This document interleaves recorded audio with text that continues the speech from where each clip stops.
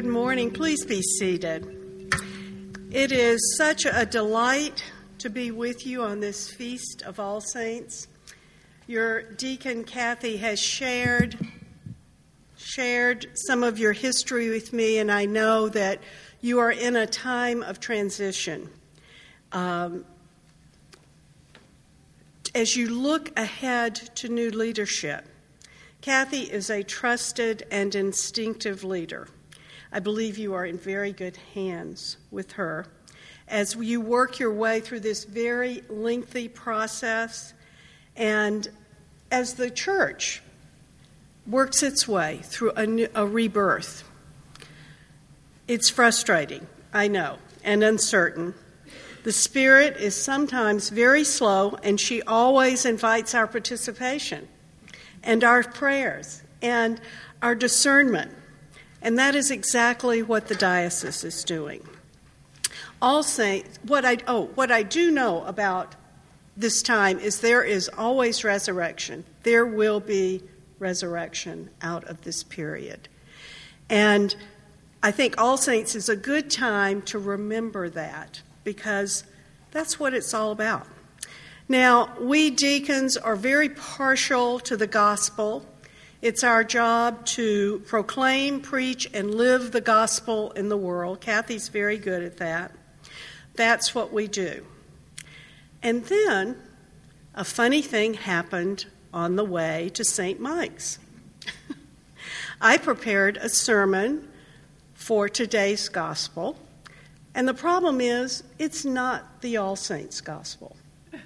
So I was told that would happen when I was in seminary, and sure enough, it has happened today. So the Beatitudes that we just heard paint a counterintuitive picture of who is blessed: the poor in spirit, the meek, those who are hungry. The gospel I prepared for today takes place after the Beatitudes. Jesus is speaking to the same audience, his followers. And I think it's a little more instructive, so I'm going to give you the Cliff Notes version and tie these two together. So hang in there with me.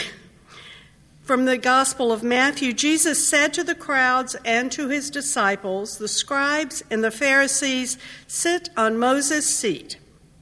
Therefore, do whatever they teach you and follow it, but do not do as they do.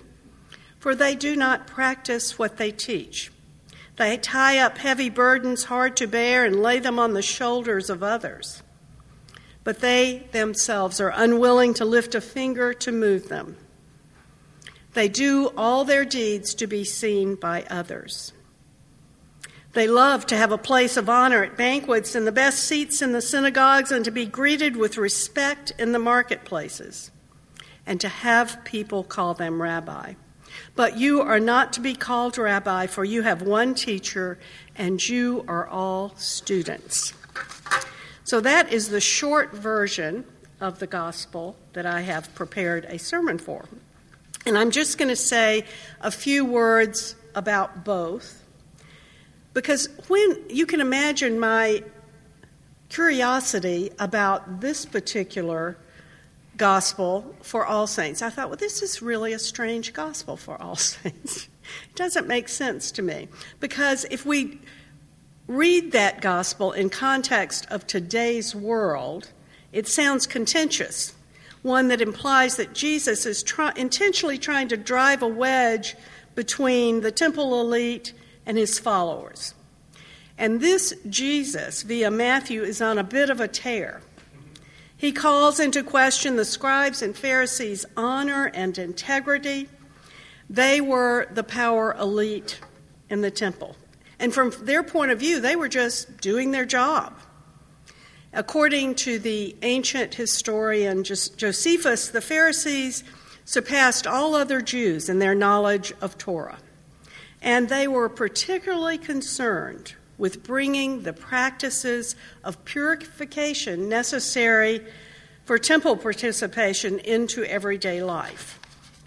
And that appears to be a step too far for Jesus. He implores his followers to listen to the religious leaders when they quote Scripture, but take care when they put their oral traditions above the law. Pay attention. Do what they say, but do not follow their example. They may be able to interpret God, but they are not able to implement God. Remember this, do not put on a show to impress people. Do not take the head seat at the banquet. Do not insist on a revered title. Be simply siblings to one another. Humble yourself to one another. Jesus is using the Pharisees to demonstrate a point about humility. And we're not talking about the downcast eyes, misty voice, noble sacrifice kind of humility. We're talking about the kind of humility that means living courageously with a spirit of radical connectedness to others. The kind of humility that does not deny self-interest, but instead attempts to connect the well-being of others. So now we seem to be talking about saints, don't we? The saints we read about and the ones we know manage to put power aside and focus on what's going on around them, including paying attention to the ones that Jesus called blessed, the meek, the hungry. So today we honor the saints that have gone before us and the ones next to us, sitting next to us. There are lots, I know. They give us a glimpse of the kingdom of God. They are the ones who step out on a limb and help us see beyond the impossible. They are everywhere. They're here in St. Mike's. I have been, and you have been from the beginning. Your rich history of peacemaking and justice and living out the kingdom is here on this patch of the world is an inspiration. And it's part of your DNA. That is not going to change, no matter what happens, what unfolds. Today is saturated with stories, begging to be dusted off and read. We all have them. We all have stories about saints we've known, and I'm glad to see that you've brought pictures of your beloved saints, and I encourage you to share memories of those you've known. Saints' stories are chock full of curious and complex characters who've been blinded or startled by God's grace. Each one is remarkable and different. So I'd like to share one with you. And when you grow up in the South, as I did, you hear stories and you learn to tell stories. And among many others, I heard stories about my great-grandmother, Sue Rayner, who I never met, but I always felt that I knew her. She became such a part of our family narrative.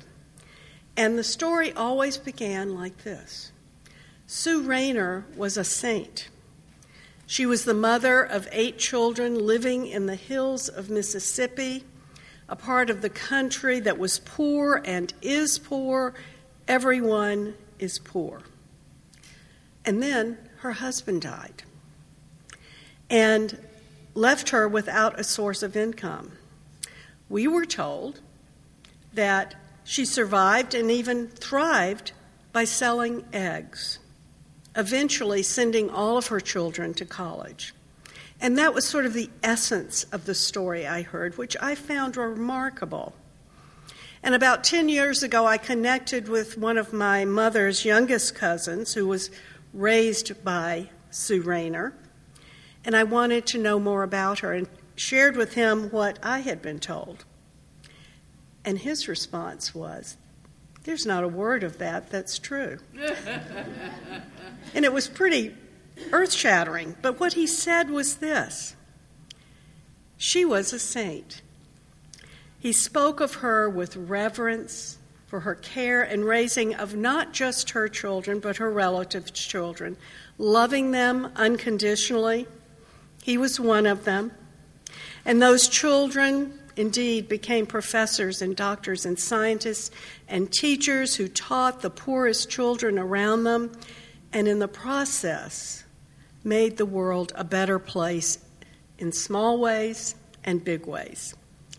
And yes, she sold eggs. Now, these seem like the same story, but when I heard his memory of her, it was personal, and it was layered with devotion and respect and love. My grandmother, her daughter, was a teacher and played the piano beautifully. She even started a little church in her home, and every night she made beautiful blankets and layettes for babies and children without mothers and fathers. She lived gentleness and was made of steel.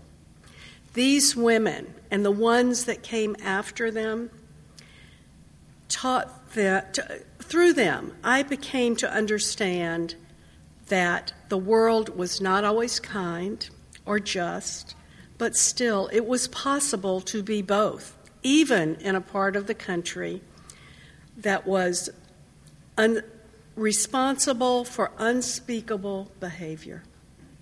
It was possible to radiate light and hope in the darkest places, and that's what saints do. And so there's a circle. Sue Rayner's life became bigger and more meaningful because of who she was, and because of who she was, she is part of my story. Remembering these saints today is a form of prayer, a prayer of gratitude. And those prayers and stories are ripples of grace and resurrection. The ones we remember today celebrate not only what's possible, but what is real in the world, and that we need saints more than ever. We need their stories. We need to be reminded of the ways in which God works through us and with us for the honor of God's people. And that, my friends, is very good news. Thanks be to God. Amen.